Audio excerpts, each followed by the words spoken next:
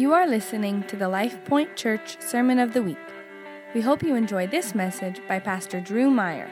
For more information about other Life Point Church resources, please visit www.livethemessage.org. Awesome. Good morning. Hey, spring is upon us. You guys loving it? Yes, I'm glad you're here. Miss college students. College students that are sticking around, we're so glad you're here. This morning, we are wrapping up this series called Full Gospel as we've been exploring Isaiah chapter 53.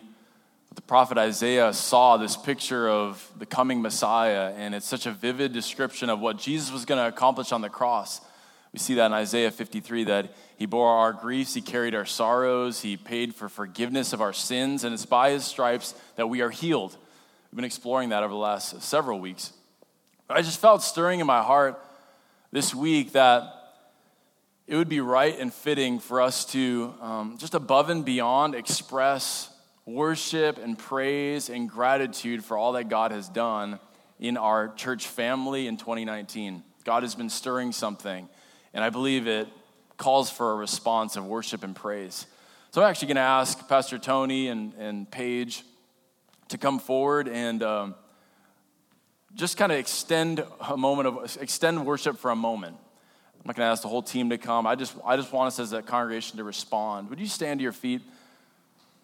As I started recalling everything God had done in 2019, I just started jotting down a number of the testimonies that came flooding to my mind. And I want this to stir us to a place of real worship and praise, above and beyond the normal kind of obligatory worship that fits the pattern of our scheduled service. It's like there should be something above and beyond when God starts moving in our midst. And I want to bring you back to a story that a couple stood up here, right up here in front, and shared this testimony of being declared infertile by the doctor. Both of them, the Klobniks, and they shared how they were pregnant now. Now this baby's due in just a few weeks. Yes, we praise God for those types of testimonies. We heard the testimony about a woman who had chronic back pain, walked in on a Sunday morning. She said, I believe this morning's my morning. And God healed her of her back pain. We heard the testimony of another woman who had knee pain, chronic knee pain, and all that week she was kind of crying out to God, being like, I don't know how much longer I can take this, God. If you've ever had chronic pain, you're like, I don't know how is this bearable. And she walked in, no one even laid a hand on her. She walked in and God sovereignly healed. God is a healer. She encountered Jesus Christ as her healer. Another woman who traveled 70 miles to be with us. She had been suffering from chronic neck pain from an accident 15 years prior, and she left healed, praise God. She drove home with tears in her eyes, just asking, how my life is going to be so different. A woman testified of being healed of sleepless nights during our week of prayer, amen? Yes. A man, Scott, with arthritic pain in his hands was healed. A woman with neuropathy in her legs, she was healed. A college student testified of being healed of depression with the doctor's confirmation. A woman healed of fibromyalgia after 23 years. We heard of the testimony of baby Weston, if you guys remember this, whose pregnancy was advised by doctors to be terminated. And the parents gathered their family and their church family, and we prayed. The baby was born with 2 functioning lungs, no intestinal issues as they expected, and Weston is a miracle baby. Praise God. Another woman, we heard testimony of her being healed of glaucoma. These are the things God is doing, and those are just the things that came to my mind. There's many others. You can find them on our website. We're starting to feel this responsibility from the Lord to steward what he's doing in our midst. So one way we do that is we start documenting these. We start writing them down as just as a marker before the Lord to say, God, we really value what you're doing in our midst. We don't take this for granted for the least bit. So right now, just as an act of worship, above and beyond, an offering of praise to the Lord, I want us to lift up our voices across this place. Just praise God. You can do it in your own words. Do it. Express your heart to Him. If you don't know how to do that, you can say, God, I praise you. I praise you, I love you, I worship you. It's as simple as that, but lift up your voices right now across this place. We worship you, God. We praise you. You are worthy, Lord.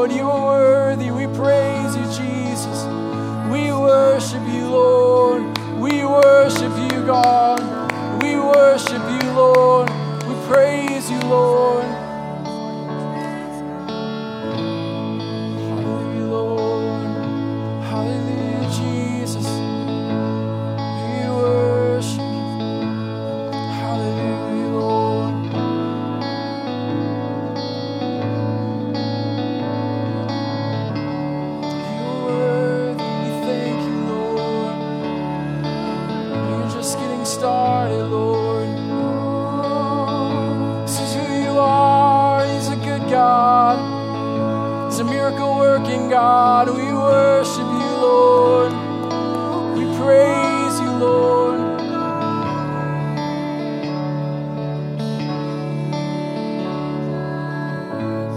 Will you lead us in that chorus? And all the earth will shout your praise. Our hearts will cry, these bones will sing. And great are you, Lord. Oh, it's all about you, Lord. And all the earth will shout your praise. Our hearts will cry, these bones will sing. And great are you, Lord. Oh, let's fill the room. Oh, let's fill the room with our sound. And all the earth will shout your praise. Our hearts will cry, these bones will sing. And great are you. Oh, let's sing that one more time. Hallelujah, you are so good, Lord. And all the earth will shout your praise. Our hearts will cry, these bones will sing. And great are you, Lord. Oh, Jesus. Can you just lift up a sound? Can you shout, worship, praise, clap your hands? God, we worship you. We praise you, God. You are worthy, Lord. Thank you. Hallelujah. Thank you, worship team. Lord, we thank you. We thank you. Lord, we are sorry for lowering the standard of the good news of Jesus Christ, reducing it to something that kind of fits in a nice, tidy box, that fits neatly in our doctrines and makes us feel comfortable as we sit in some chairs, but God, it doesn't actually burn in our hearts when we leave this building. God, we repent of that. God, we never want to look back. We have our eyes fixed on you. Jesus is our Savior, the Savior declared centuries before you stepped foot on this planet by the prophet Isaiah as one who carried our griefs, you carried our sorrows, you took care of our iniquities and our transgressions, and it's by your stripes that we are healed. Our hearts, our eyes are fixed on that this morning. With hearts of gratitude, of praise and worship, we declare that we worship and praise you, God. We thank you, Jesus. Amen. Awesome. You can go ahead and find your seats. Thank you so much. Thanks, worship team. Working overtime this morning. It's time and a half, I guess, or something. I don't know. Just kidding. None of them are paid. They're all just phenomenal. So glad you're with us this morning. I want to wrap up this series, Full Gospel, with a message entitled Full Gospel Responsibility. Full gospel responsibility. And I'll maybe set the stage like this. I have an illustration that I want to unpack this morning. You know, we've been talking about the gospel of Jesus being good news for the entirety of who we are as a person, body, soul, and spirit. It's the message that Jesus came to declare, and that message, we see that continuation into the early church as well. There's a gospel that actually meant something for our desperate, broken situation that we find ourselves in as a result of sin. Anything touched by sin and by the curse, Jesus answered for it on the cross. We see that taken care of on the atonement in that picture in Isaiah 53. But with that revelation or that understanding, we can't go back. You can't unknow what's been revealed to you. So it comes with this revelation or this knowing that there's also a responsibility that we have. We have a responsibility to ourselves and to our neighbors, to our friends, to the next generation, to carry that understanding, that knowing, that revelation accordingly. So I'll illustrate it like this.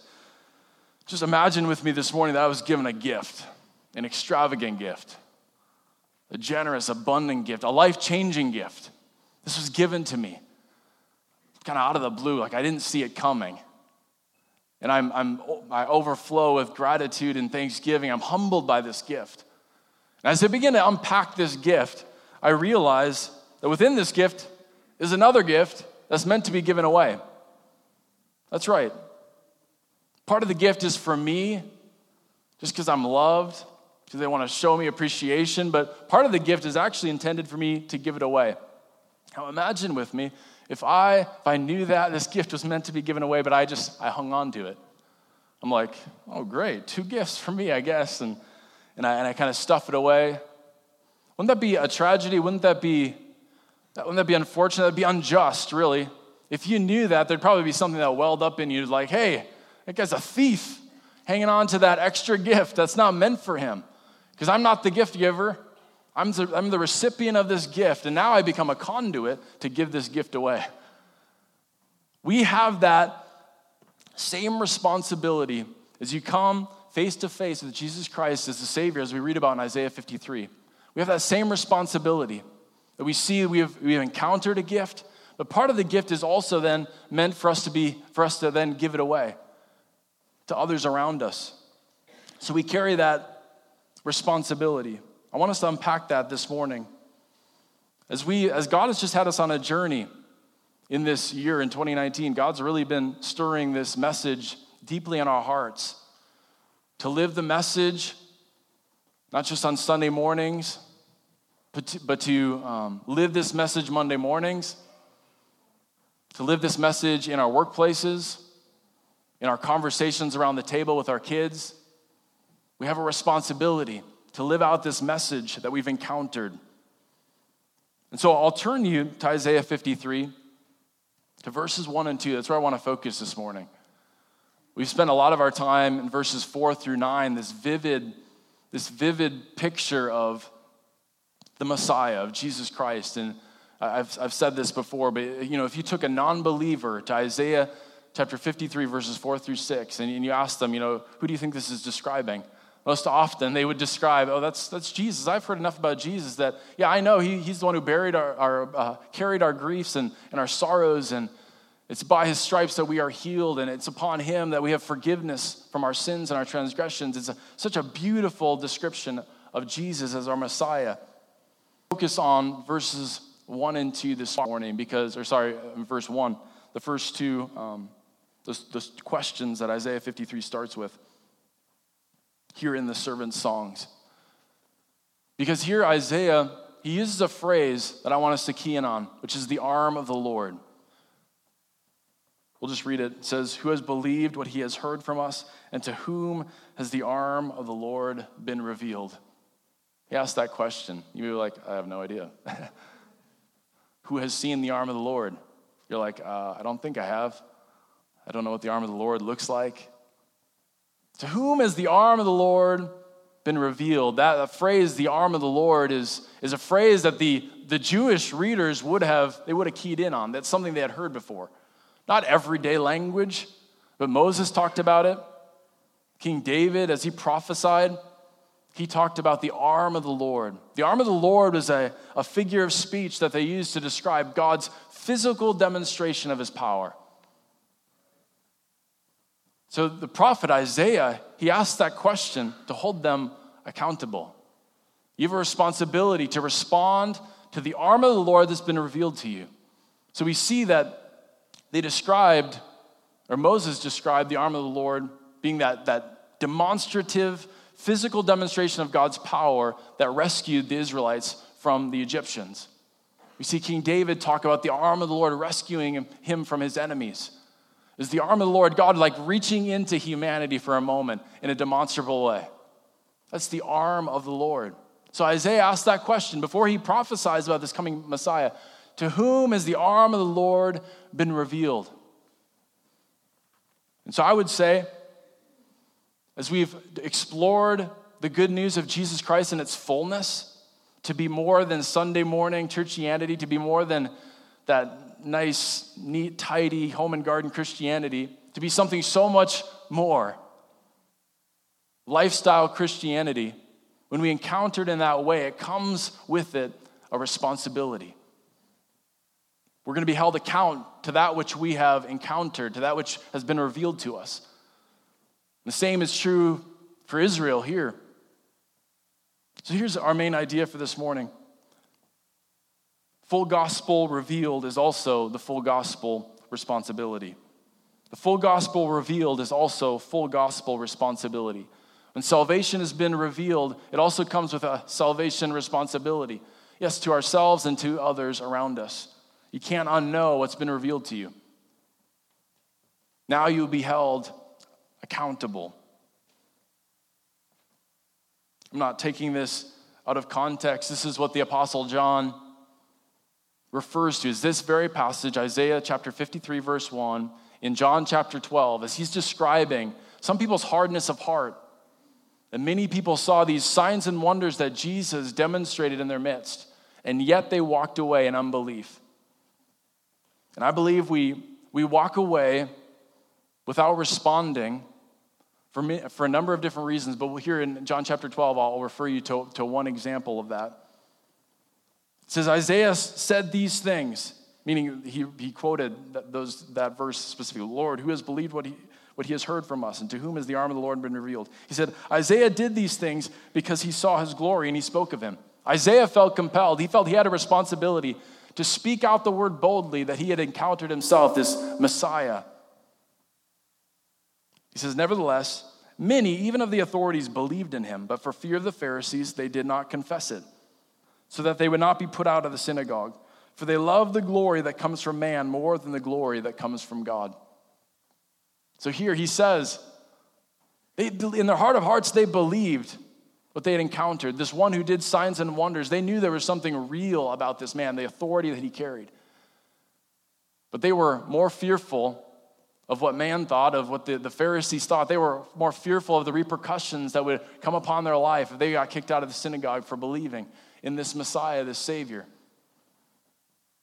So for them, it was fear of man. It was fear of what other people would think. I believe there's many things that keep us away from fully responding to God, to the level of revelation that's been given us. And I'll let the Holy Spirit speak those things to you, to reveal those things to you. But I would just call us this morning to respond fully to Him, to surrender all that we are and say, God, there's no turning back. We can't unknow what you've revealed to us. There's no turning back. You're calling us to account this morning as the church of Jesus Christ in the 21st century with all that's been given us, with all that's before us. Dozens of versions, translations of the Bible at our fingertips. The miraculous beginning to stir around us.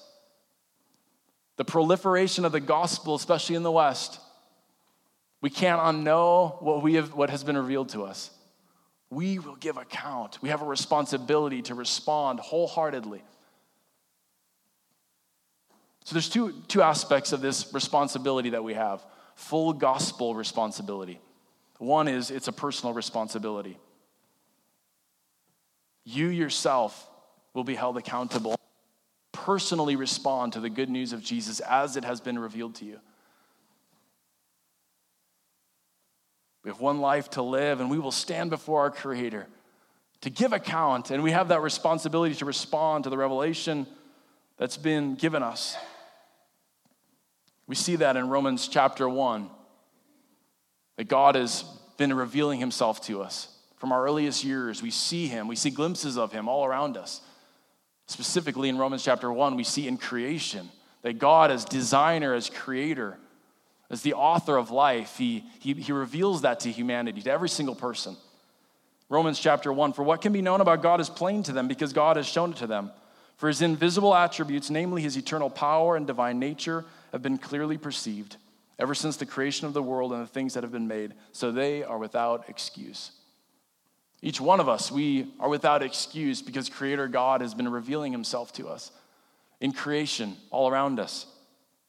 But beyond that, beyond just the base level of Creator God revealing himself as the authority over all the universe, as the one who you were his idea from the start.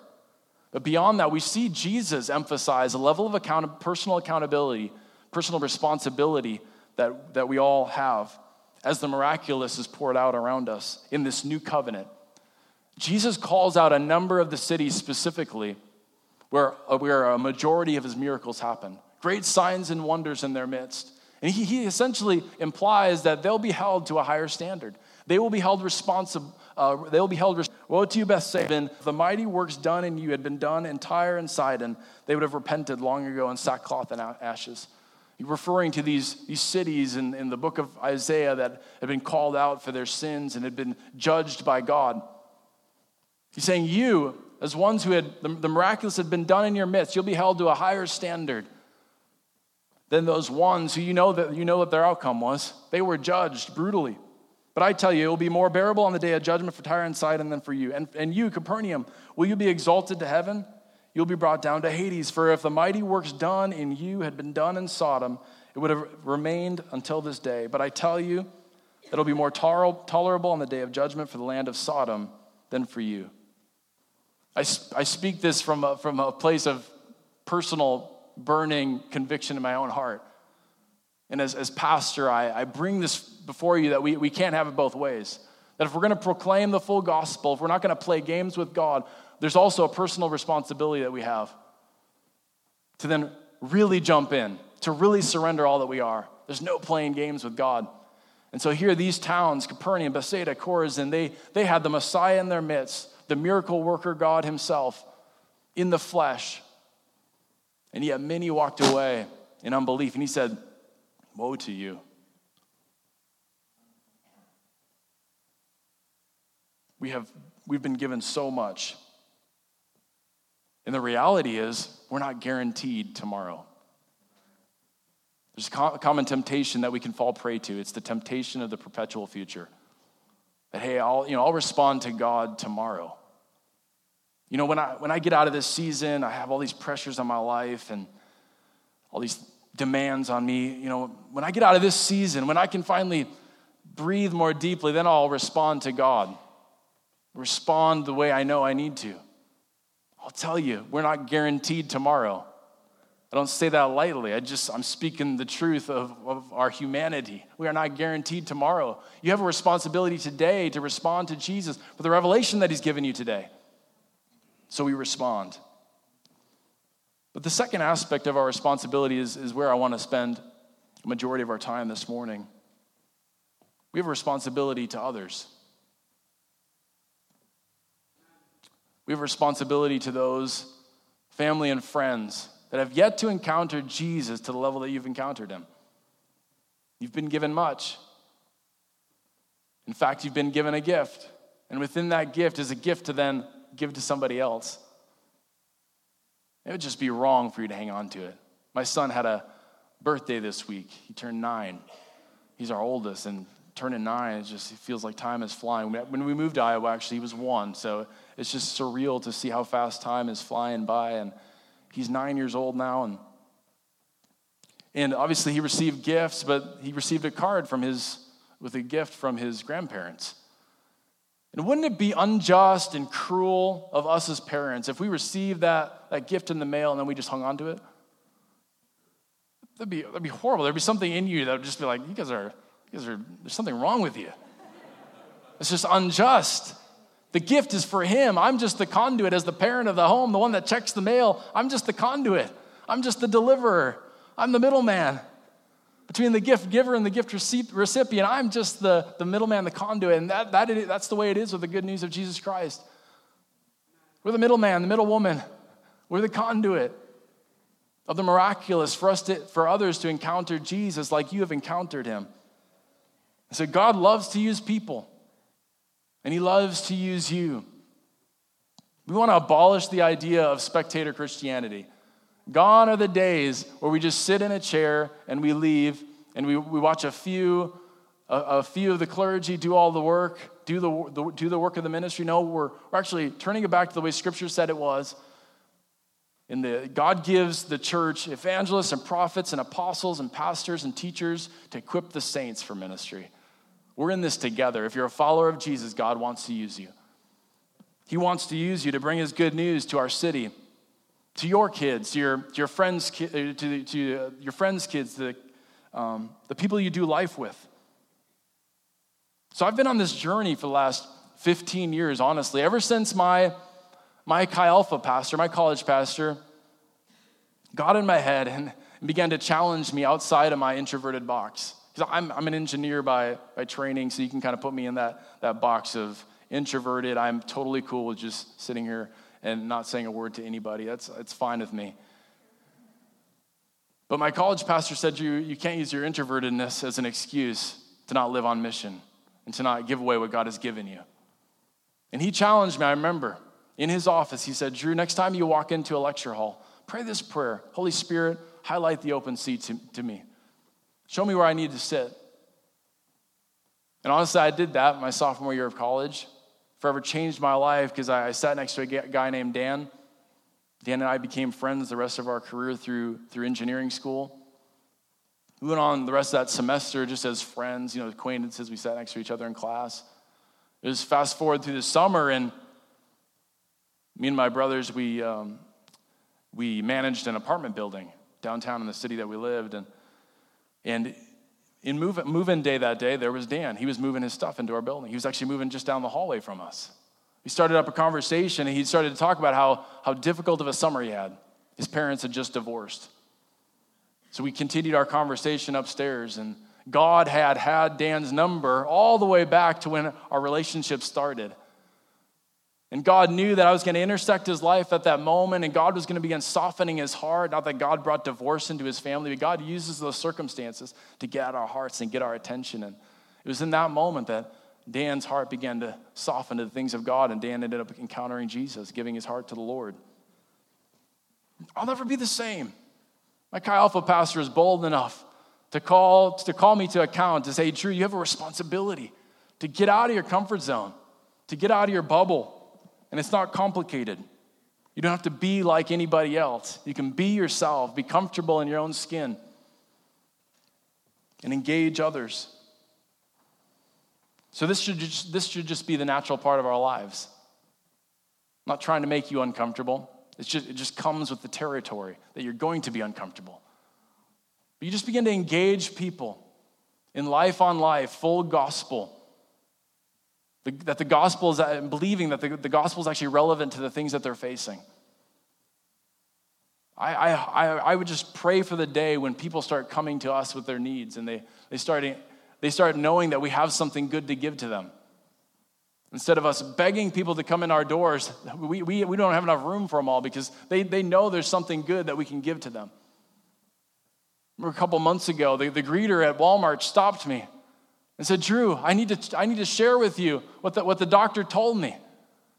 She began sharing about some health issues that she had recovered from. You know the reason she did that? The reason she knew my name and was willing to stop me is because just a couple days prior, I'd been willing to engage in a conversation with her and pray for the issues that she was facing. And when I do that, I'm not handcuffing them, holding them hostage for hours or 20 minutes. I pray a simple prayer. Lord Jesus, heal this woman. Demonstrate your love to her right now in the name of Jesus. And that's it. No one there's no show, there's no performance. No one needs to know you did it. You just do it. Deposit a gift upon that person. And when they know it's done in sincerity and authenticity and a genuine spirit, they receive it so thankfully. Because in this busy life where people are coming and going, no one sees them. No one sees the things that they're facing. So when you say, hey, can I pray for you for that? Lord, I pray healing right now in your name. Lord, heal this dear lady right now.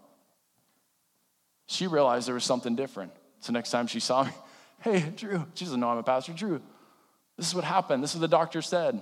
It's going to be all right. We praise God, right?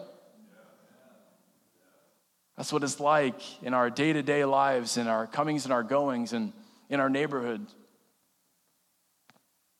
About a year ago or so, a year and a half ago, one of our neighbors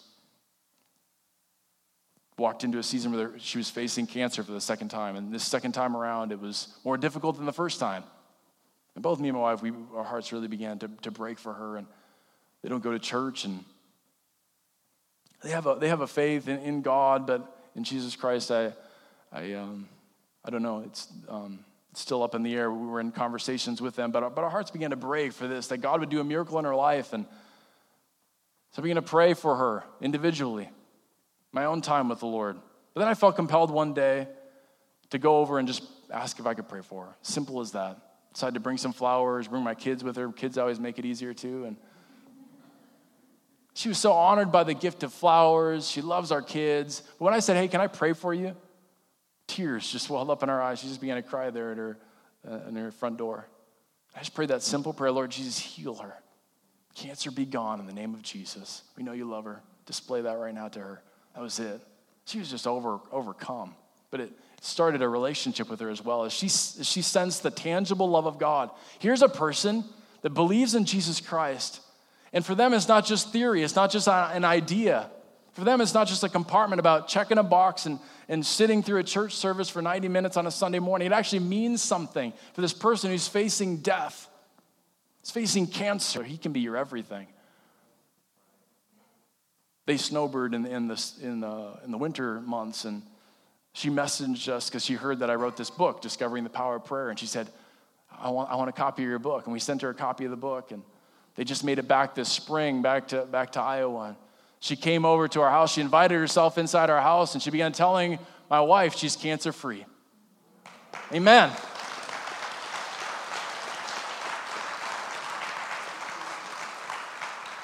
And honestly, I don't care if it's my prayer, if it's a book, whatever it is. Here's a person whose heart is soft to the things of God. They responded to these genuine outpourings of faith and love and compassion. It doesn't matter who gets the credit.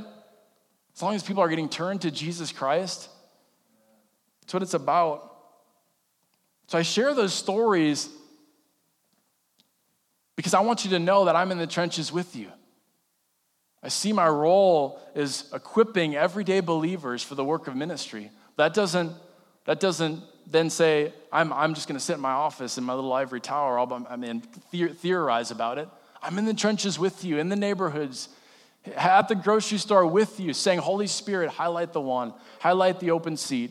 Show me who I can encourage today. How can I love this person? Here's the thing. People come to know Jesus. As I look at the Gospels and in the early church, I see that people come to know Jesus generally in three ways.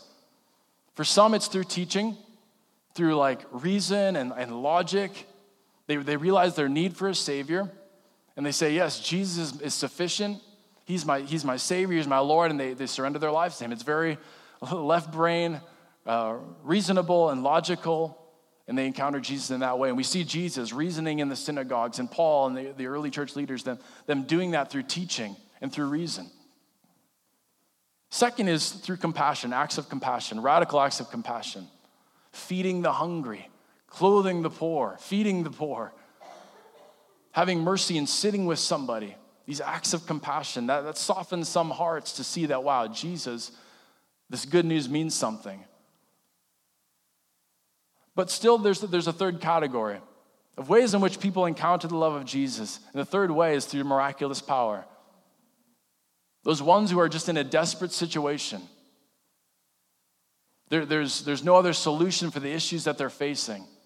And it's the miraculous power of God. It's that arm of the Lord that reaches in and clearly displays His power in their life that finally convinces them that He is real. He's the real deal. And sadly, in the church, for centuries, that third aspect of God's saving grace, His grace that reaches in power and does the miraculous, has been neglected. And I just say no more. No more in the West. Are we going to sit by while the rest of the church globally just explodes in growth with miraculous power? Yes, we engage in teaching. Yes, we engage in acts of compassion. But we have to be a church that embraces the miraculous power of Jesus. That says the resurrected Jesus is still alive today, and it means something for the hurting and for the broken, for the desperate around us.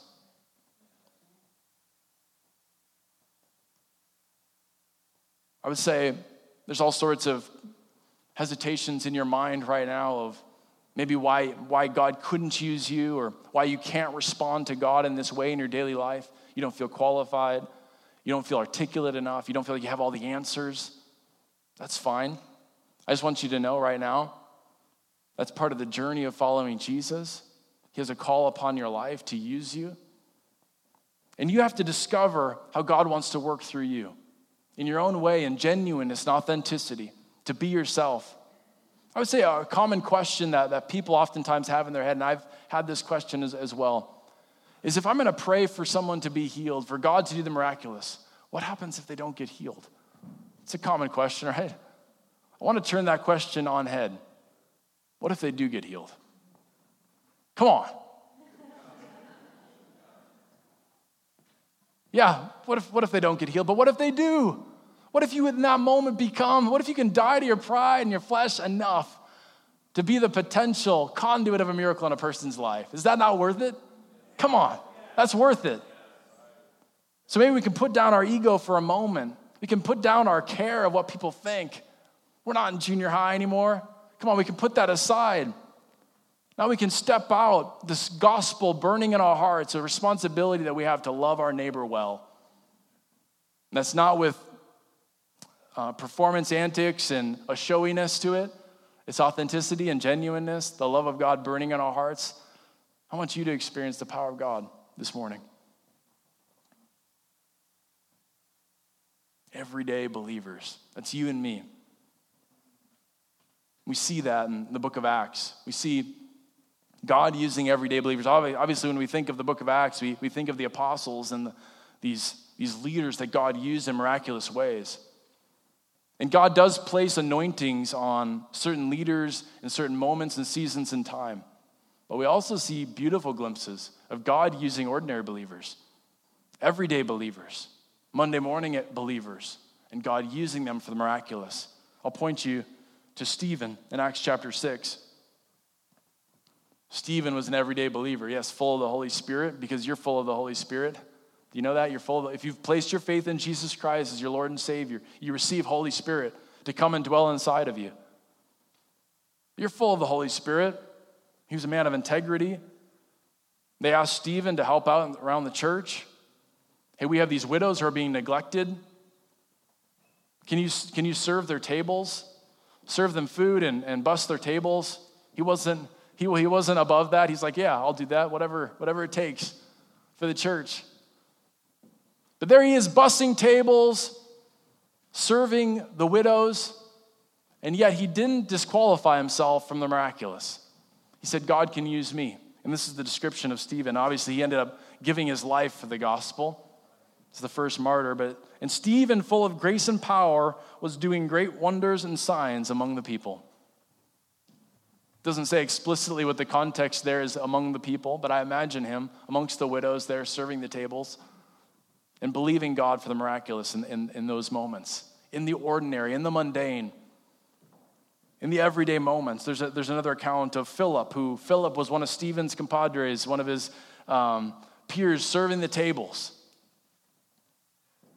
This is the description of Philip. This is his ministry. And for unclean spirits, crying out with a loud voice, came out of many who had them.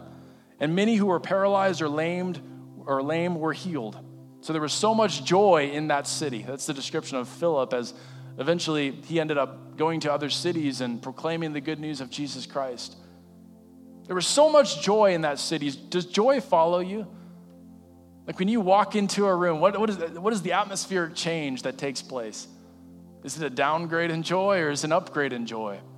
When Philip walked out of that city, it says there was joy in that city. And I pray that would be the day, that would be the case for us as a church. For us as people that are full gospel people, that believe that God is relevant to the things that we're facing. I pray that love and joy and peace would follow us. When we go into those dark, chaotic places, people are facing confusion, chaos, that peace would follow us into those places, that joy, unexplainable joy. So I ask you that question. What if you were the conduit for a miracle? You can't unknow what God has revealed to you. If everyone would bow their heads and close their eyes, I want us to respond to Jesus this morning. The response this morning is very simple. Being the entire message was a call for a response. You have a responsibility to respond to Jesus to the level that he's revealed himself to you. So there's two aspects that I want to emphasize in that response. One is missionally. If you're here in this place And I'll be the first to raise my hand. If you're here and you're a Christ follower and you say, Drew, I want in on this full gospel, lifestyle Christianity, beginning to be used by God Monday through Saturday, the comings and the goings in the neighborhoods. I want to respond to God. I believe that I have a responsibility to give this gift away, this good news, and discover this, how I give it away. And that'd be you. You'd say, yeah, Drew, I want to respond to God in that way. I know I have that responsibility. If you just raise your hand in this place, I want us to respond to God, to pray a prayer together. And you raise your hand as an act of faith before the Lord. The Lord Jesus, I'm surrendering my life to you. So let's pray like this. Lord, right now, we respond to the good news that you've revealed to us. As a son or daughter of God, we respond to you. We haven't always carried it like it's a gift. We've carried it more like it's a private faith. But this morning, we just say no more. We have a full gospel responsibility to those around us, to those that have never heard, those who have misunderstandings about the church, those who have misunderstandings about Jesus. We have a responsibility to give the good news away like a gift that it is. And so this morning we respond to you, Jesus. No turning back. Even this week, I'm believing that you're going to use us. You're going to give us eyes to see our neighbors. I even believe some of us are going to have neighbors that come to our house. And they ask for prayer. They say, hey, there's something different. Will you pray for me? It's like opportunity coming. They're going to come on our laps. I just believe for that this week. In your name, amen. We hope you enjoyed this week's sermon. For more information about Life Point Church, please visit www.livethemessage.org.